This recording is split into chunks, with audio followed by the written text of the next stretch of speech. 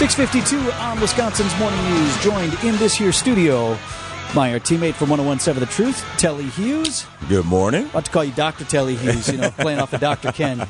Right. You don't need that. No, and I don't have any sort of degrees to back that up either. So no hoods and robes and cords to be worn None of today. None of that. That was a one-time thing in college, and I'm glad I was able to do that. In, out, done, got the document. That now was gainfully employed right here at Good Karma Brands. Hey, I wonder if you had a take on this. We were talking earlier about Elon Musk talking about work from home, which continues to be a debate, even among CEOs. Some like it.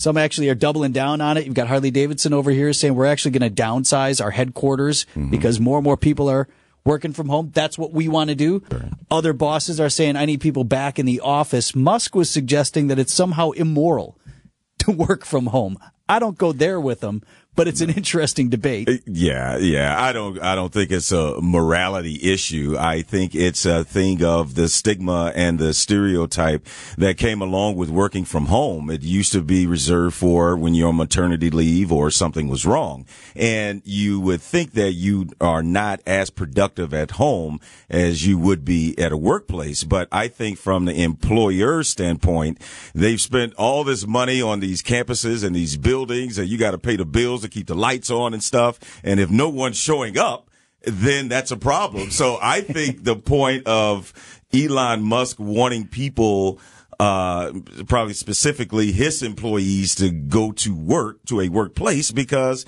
there is a place, there's a campus, there's things that they have built up, and now it's a ghost town. It's almost like building college dorms, but everyone is allowed to live off campus. It's like, wait a minute, well, why are we building dorms then? So I think that's where we are right now, but I think it's a far cry from a morality issue. I have a buddy who works from home and has for years, even pre-pandemic, and he takes a nap on his couch every afternoon. Yeah. And like, it used to drive me crazy, but now I'm like, more power to you, man. Like, yeah. Good for you. Is he getting his work done? Yeah, he's productive, clearly. Okay. As far as we know. Yeah. Yeah, but you said it used to bother you. Yeah, because I'm jealous. I want to take a nap. Is that why it bothers you? Yeah. I'll admit, it affects me not at all. I've wanted to come to work. That's me. That's my choice. Yeah.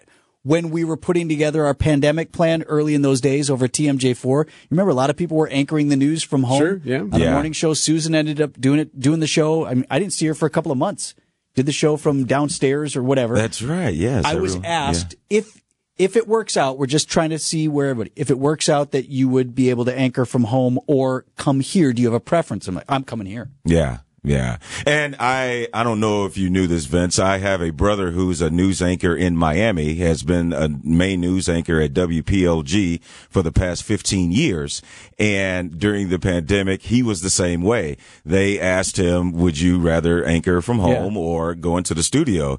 And everyone was working from home. He was like, well, heck, I'm socially distanced. There's no one in here with me. I'm going into work. Probably safer here than hanging around with kids and whatnot. Yeah, so he never once anchored a show from his home. Yeah, me neither. I just didn't want the setup. And I also, even if I had the type of job I think where you could regularly do from home, I would still want to come to the office. I think I'm more productive in here. But you don't think it's a moral issue? I don't, even though it bugs me sometimes. Why does it? You're right. Why would it bother you?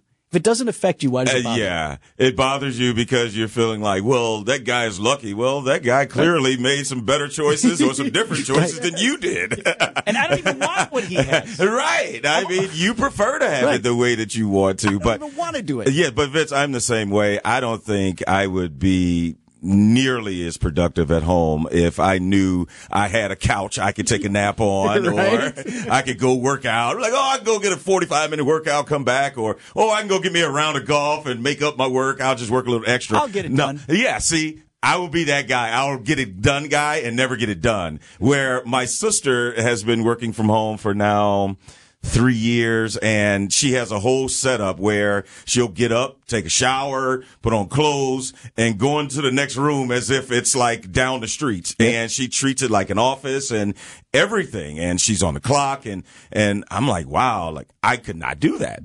Well, let her know that still too many bothers distractions. Us. Yeah, let her know that bothers us. I'm gonna call her now. I'm like, you know what? You bother me.